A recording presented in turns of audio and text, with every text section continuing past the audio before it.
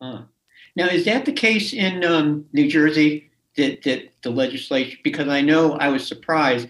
David Nathan, I mentioned, he's from New Jersey, and he did a great job there, as did many other groups and organizations, getting this passed. And I was surprised it was now with the legislature to kind of put the details together, and I was surprised about that. So I'm wondering if that might be one of those states that they could. Yeah, it's. I'm not familiar with New Jersey law, although I grew up just outside of New York City. I tried never to go to New Jersey. Um, that's my regional dig. Sorry, Jersey. Anyway, it sounds to me like New Jersey does not have some sort of a voter protection element. It sounds like it based on what you're describing. But to be fair to your question, I really don't know. Okay.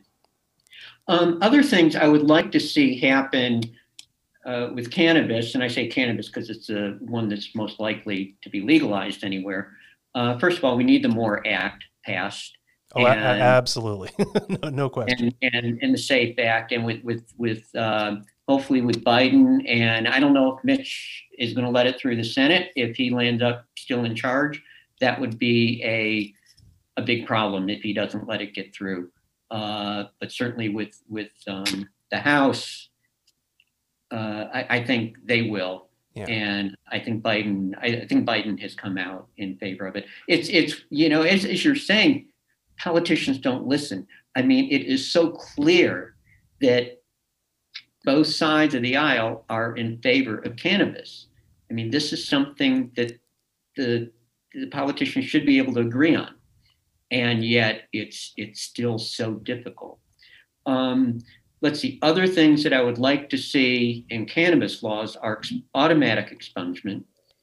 Who did that? Illinois or Michigan? Illinois did automatic expungement. Yeah, our new law requires you to apply. You have to affirmatively ask to be forgiven for something that's not a crime. Very few people apply. This has been a real problem wherever it's happened. First of all, you have to have an internet connection, probably. I don't know if it can even be done by mail.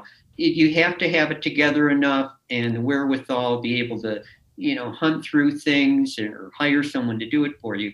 And it turns out very few people apply. And this was a case in California when they signed after the fact an expungement a couple of years ago that was automatic, unless the DA specifically challenged it, it was automatic. The social justice issues are important. That the people of color are the ones that have suffered the most from the criminalization of cannabis, and yet, like everything else, they get left behind when the industry starts to bear fruit. And Arizona is about to go down that rabbit hole.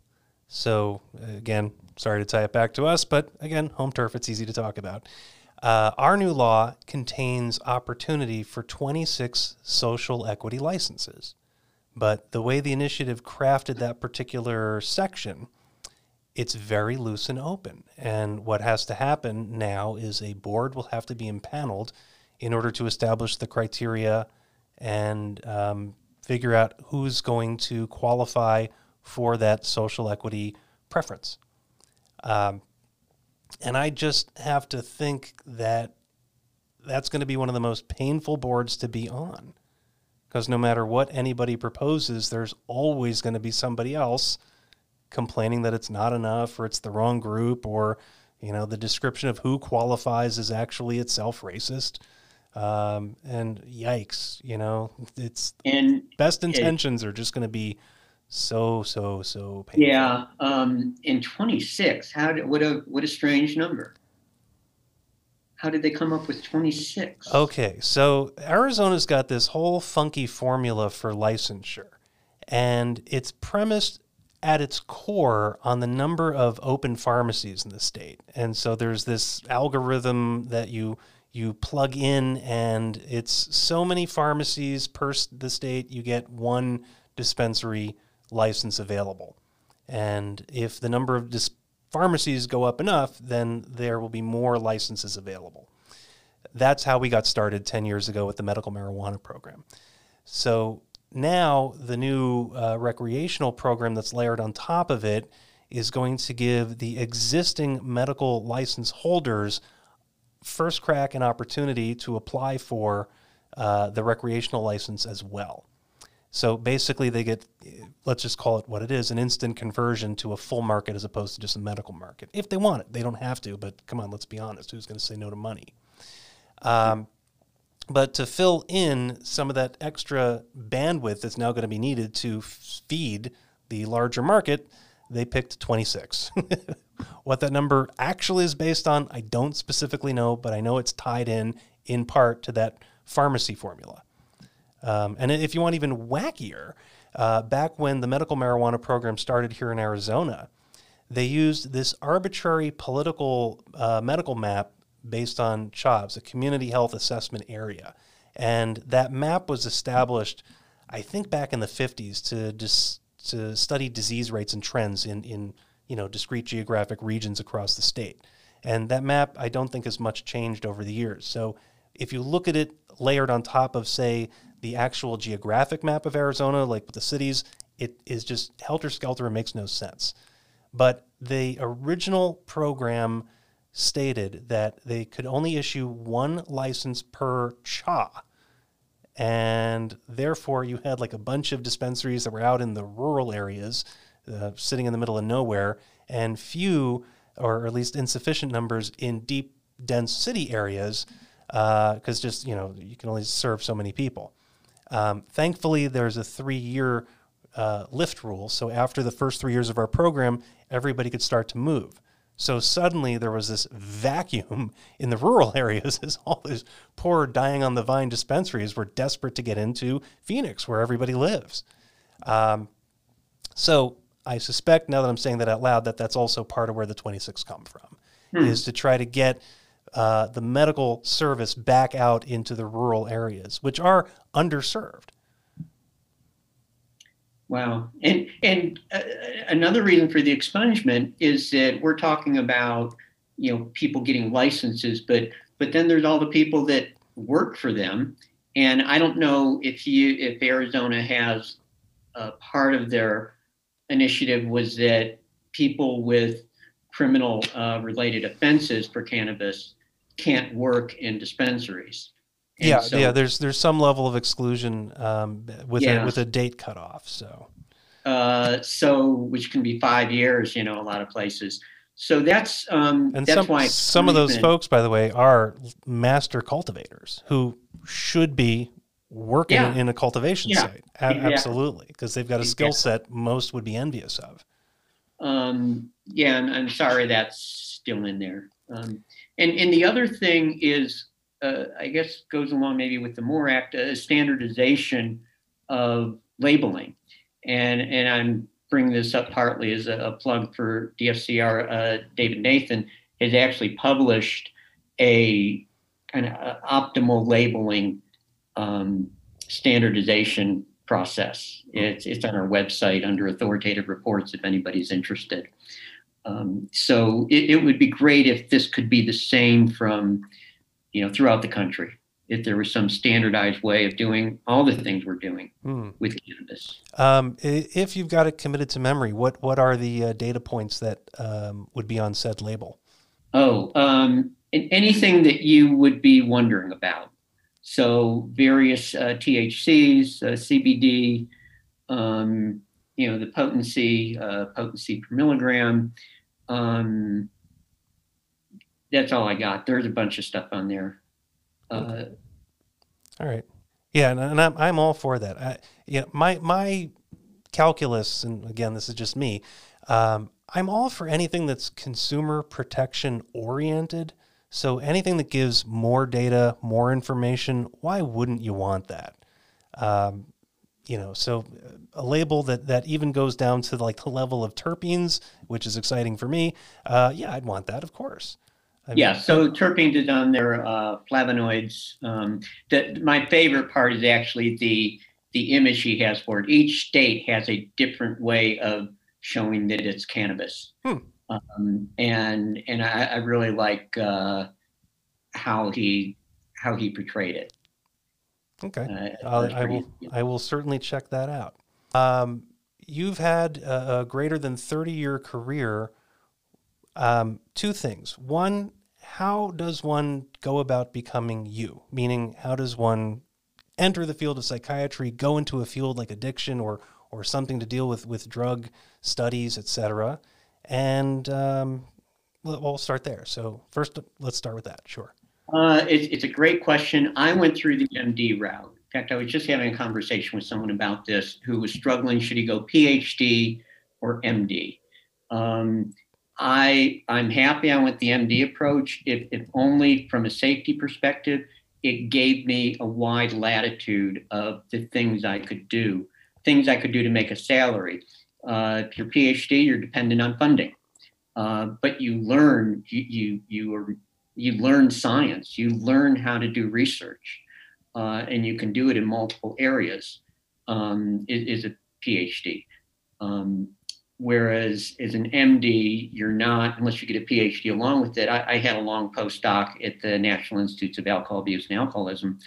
So I spent 3 years there as a postdoc, as a fellow. So I was able to learn the mechanisms of research. And certainly for the rest of my life, I was learning more and more. I mean, learning fMRI, I didn't learn about it in training and wouldn't have because it didn't exist. So I think that's probably the biggest struggle for someone is, first of all, if you want to do research, how OC are you?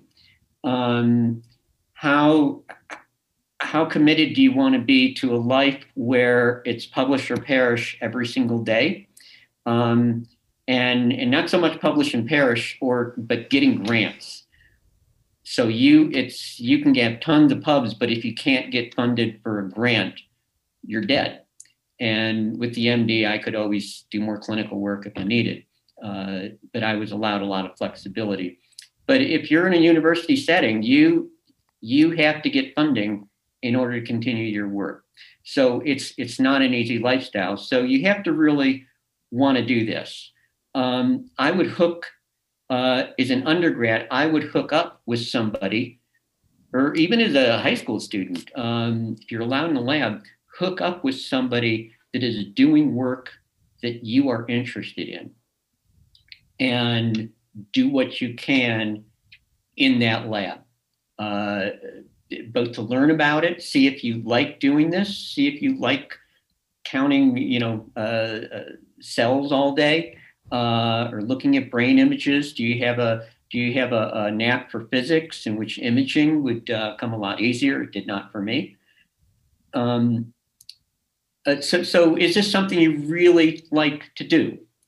If it's not, but you still are intrigued with hallucinogen, and are thinking about doing therapy, there's various routes.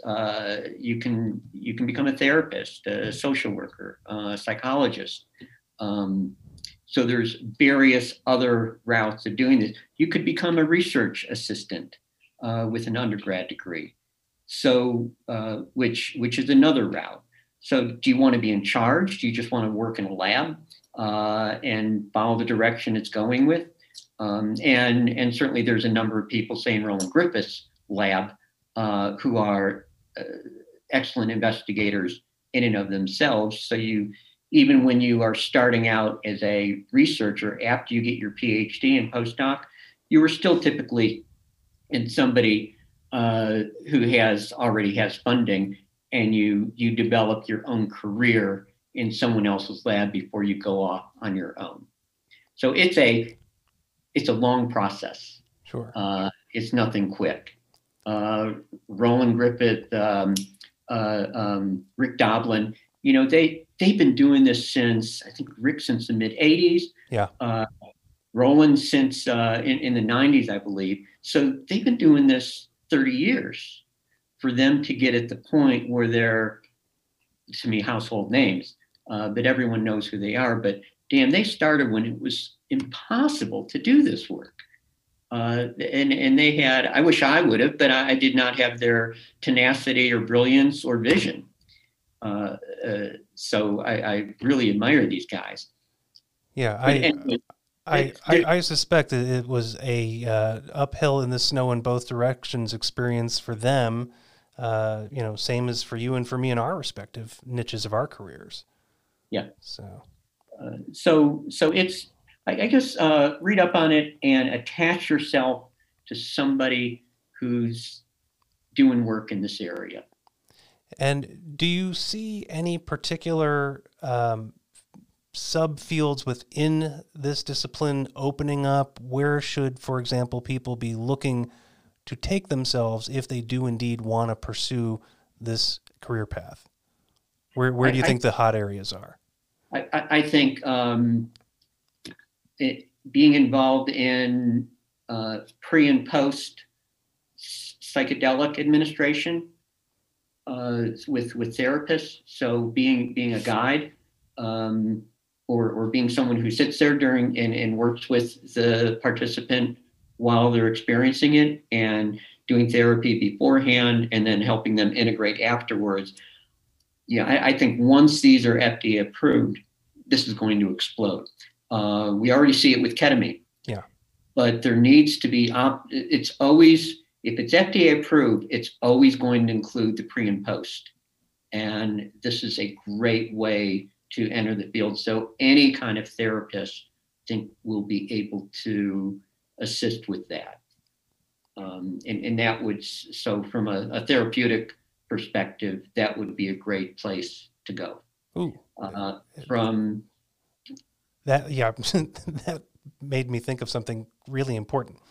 Do you envision any circumstance where FDA will approve these substances, be it psilocybin or MDMA, which are the two that are leading right now towards approval, any circumstance where they will approve them outside of a clinical setting?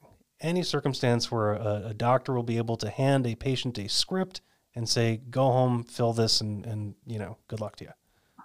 Let me also add, I did not mention I'm a scientific advisor for Demorex that is looking at using Ibogaine for addiction. Ah, perfect.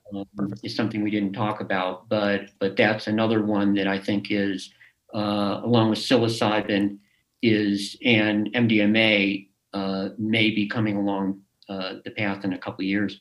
Yeah, and I've seen lots about Ibogaine just being really fantastic for addiction treatment. So yeah, very optimistic about that as well. Yeah.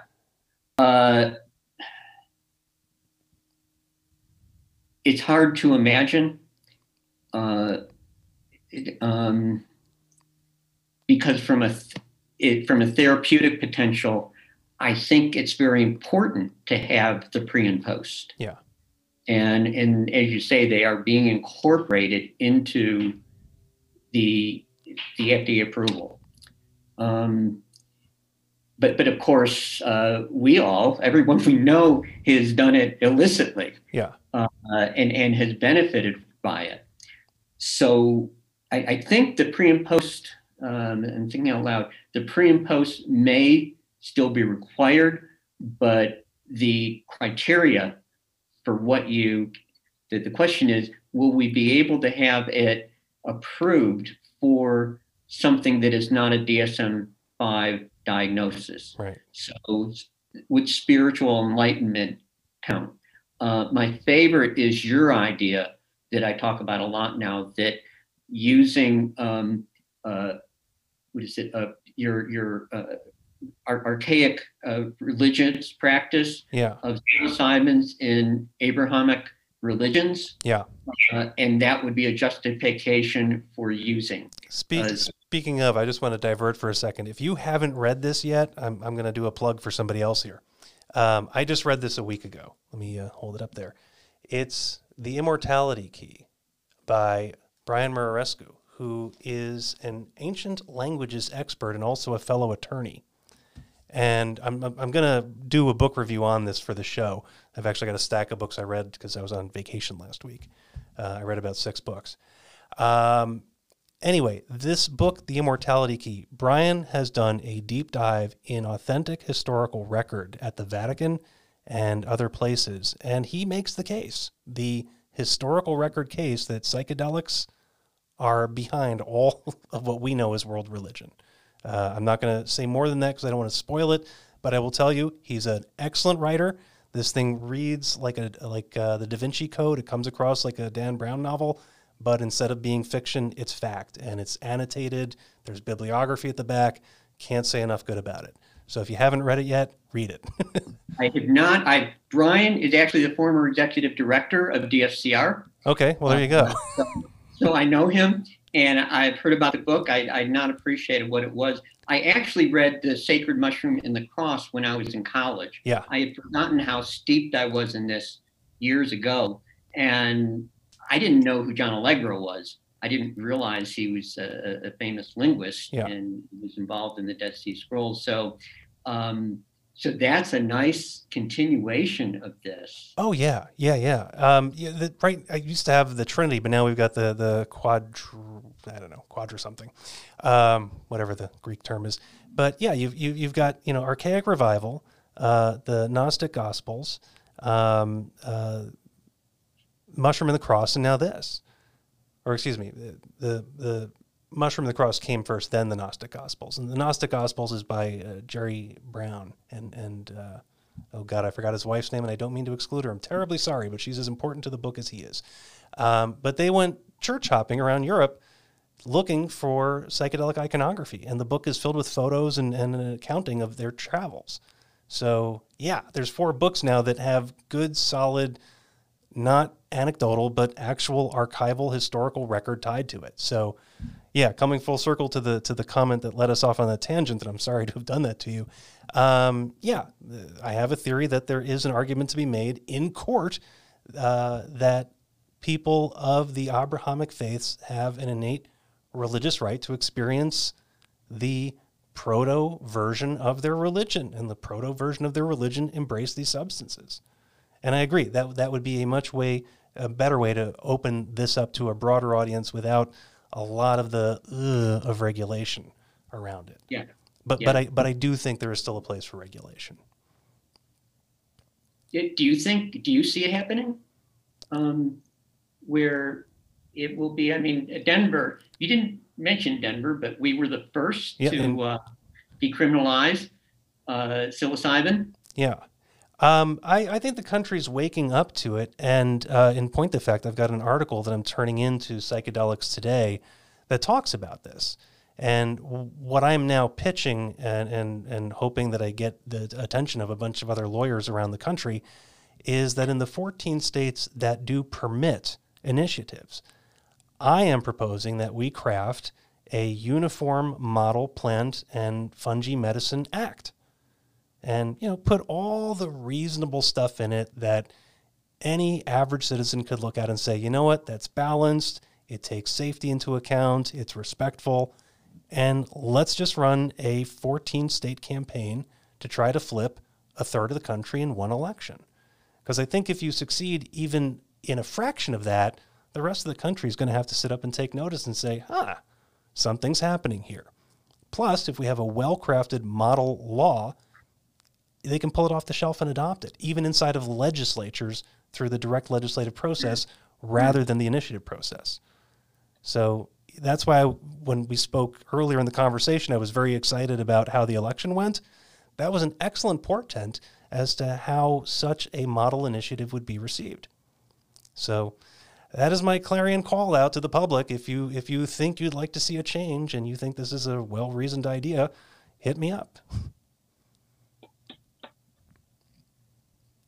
All right. So what else did we want to cover? We have a little bit of time left. We can hit any topic you'd like.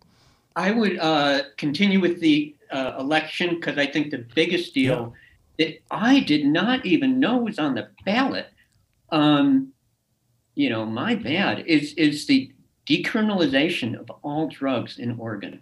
Yeah. That is absolutely fascinating. And I would like to say, well, it'll be a model for us to see how it works. We've already had a model in Portugal. They did this, 10, 15 years ago? Yeah. And it's worked out fine. And so they've taken away the criminal element. Not with getting the drug, that's still there, but at least for small amounts, it's there. That is such a giant step forward. Oh, wholly agree. And that was along the concept I mentioned earlier, that on the individual level, why would you have it be criminal for the person? If you've got some deep, dark, clandestine lab churning out adulterated products, sick the cops on them. Absolutely. They need to be taken out because they violate public safety. But for the end user who's just looking for safe and effective medicine that they know the source, where's the harm? So would you have, and where it gets difficult for me, is if someone wants to use heroin, now a lot of countries have available heroin if you are already addicted to heroin. So they have places, essentially, I guess, supervised injection sites, where you can go and self-administer heroin. But would we want that available to any adult who wants to go and use heroin? Did they go into a store and buy some heroin and go use it? Or meth. It's hard for me to see how that works. I mean, we've seen what happens when we give, hundreds of thousands of people or millions of people opioids. It created an epidemic of deaths, and these were people without addiction problems that we iatrogenically got them addicted. So I'm not clear in my head how that would work. Yeah, I share that, and I choose philosophically to continue to leave barriers up between classes of drugs and to treat them based on the class, because I think that's the easiest way to go about re-regulation. Because I also think of heroin as the conundrum, because if you look across world history, heroin has been at the heart of more public health problems than any other class of drug, excluding alcohol. Like, for example, the Opium Wars in China. If you look at how the British forced their way into China, got the population addicted, and then shot the place up on their way out, you can kind of see a direct line between what happened then and China political policy today. Like in China, for example, as with most of Asia, heroin will get you the death penalty, even a small amount. They're absolutely and justifiably afraid of it. And I don't think we'd ever want to see unleashed on the United States what England did to China with heroin. So I think, you take a topic like heroin, unrestricted use is a recipe for problems, no question about it. Psilocybin mushrooms, on the other hand, I just don't see the same thing. I can't fathom it. So yeah, I'm going to apply a graduated bias to it by necessity and for lack of a better solution. But I absolutely see people often decrying any form of regulation over any form of drug. I'm sorry, I'm just not prepared to go there. I'm open-minded to it if somebody can pitch me convincingly. I just haven't had anybody pitch me convincingly. I know there's a guy, Uncle Mike. You may know him. He's kind of got a name as a historian in the cannabis world, and he's in the area. And we had a great lunch several months back. And he said he gets hassled more by the police now than he did when it was illegal. He hates. He feels that NORML and DPA and MPP came in and took over what they had hoped to happen in Colorado, which was a legalization and not a regulation. So I agree with you. There's people that speak out loudly against where we are with this. Yeah. But we're I guess we're pretty straight folks I'm a doctor, you're a lawyer. We still I was once telling my kids I'm a rebel, and my 10-year-old said, "Dad, you're a psychiatrist." And my son, 13, said, "And you work for the U.S. government." Yeah, well, look, we take our profession seriously. We take our licensure seriously. I know where the boundaries are. I don't like to push them too much because they push back, and there's career repercussion. But you go where you can go. But I think that the libertarian perspective on drug policy, where it's just a free-for-all, do as thou wilt, is not a good recipe. And it's not for lack of certain individuals having enough presence and self-control that they wouldn't screw it up. But we all know every neighborhood's got the asshole. Every neighborhood's got the guy who, doesn't cut their lawn or leaves the car up on cement blocks in the front yard. Every neighborhood's got that guy. And do you really want to live in a world where it's do whatever you want and trust that everybody's going to be responsible and respectful? I just don't see it happening. I wish it were, but there's always an asshole out there. Yeah, I hesitant to equate addiction with asshole. Well, I didn't mean addicts. I just meant, anybody abusing the privilege, whatever that may be. Or is just so vulnerable because of environmental or genetic reasons to addiction that unknowingly, if you just give somebody easy access to things, the likelihood of a large number of people running into problems is very high. Yeah. And can those folks be identified and made aware that they have those propensities so that they can be given the tools and assistance to avoid the problem or deal with the problem? They could if we paid attention. Most any kid who grew up in a household with an addicted parent grows up thinking, for instance, a son of somebody with alcohol use disorder grows up saying, "I'm never going to drink." Because in fact, because of both their environment and primarily because of their genetics, they are at high risk of developing an alcohol use disorder. But they don't land up doing that. They do land up drinking and running into problems. So the risk of inheriting an addictive disorder is the same as the risk of inheriting Huntington's, which is 50%.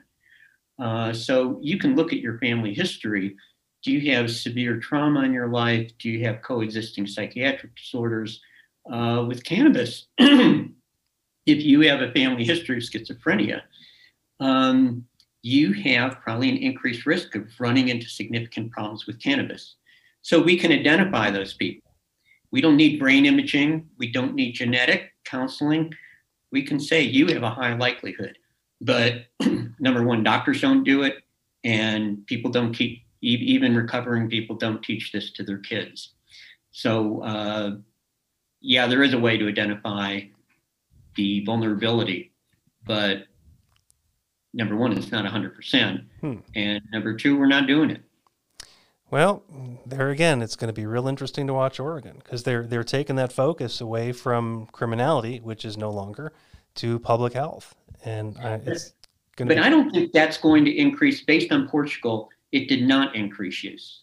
Right. So just decriminalizing it did not increase use, and in fact, it made them more likely to get into treatment. Exactly, and that was exactly my point. Is the people who maybe need the help and weren't aware they needed it or didn't have the resource are now both going to have the resource and be given the opportunity to be aware. Instead of putting them in jail. Correct, which does no good for any of them. And you and I as taxpayers get the privilege of paying for all that and get nothing back for the investment. Nothing. You know, because that's an ongoing problem with just American criminal justice in its totality, because we really don't offer people solid rehabilitation and retraining while they're in. There are programs, but it's not the real focus of it. Yeah. You know, we're much more about punishment and retribution than we are about rehabilitation.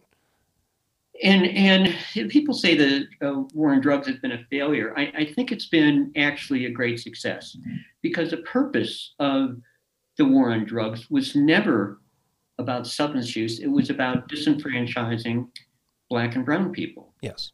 That was always the meme of why we needed these drug laws. And it's been highly successful in doing that. The number in prison, the number who can't vote because of prior records, the number on parole or probation is enormous. It's unlike anything else in any other country. And this is because of the drug war. So it's worked out very well for those who were aiming to discriminate against people of color. Yeah, totally agree. It replaced Jim Crow. Yes. And historical timing, it's exactly that, both in fact and in circumstance. So wholly agree. All right. Well, we've been going for about an hour. Oh my God, an hour and 40 minutes. This has been fascinating. Yeah. I would love to have you back anytime.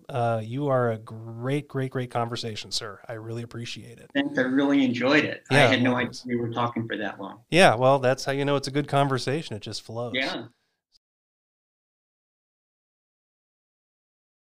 Have a question about psychedelics and the law? You're welcome to submit them. Please send your questions to admin@psychedelicalex.com. Submission of questions is not an assurance that they will be used on the show.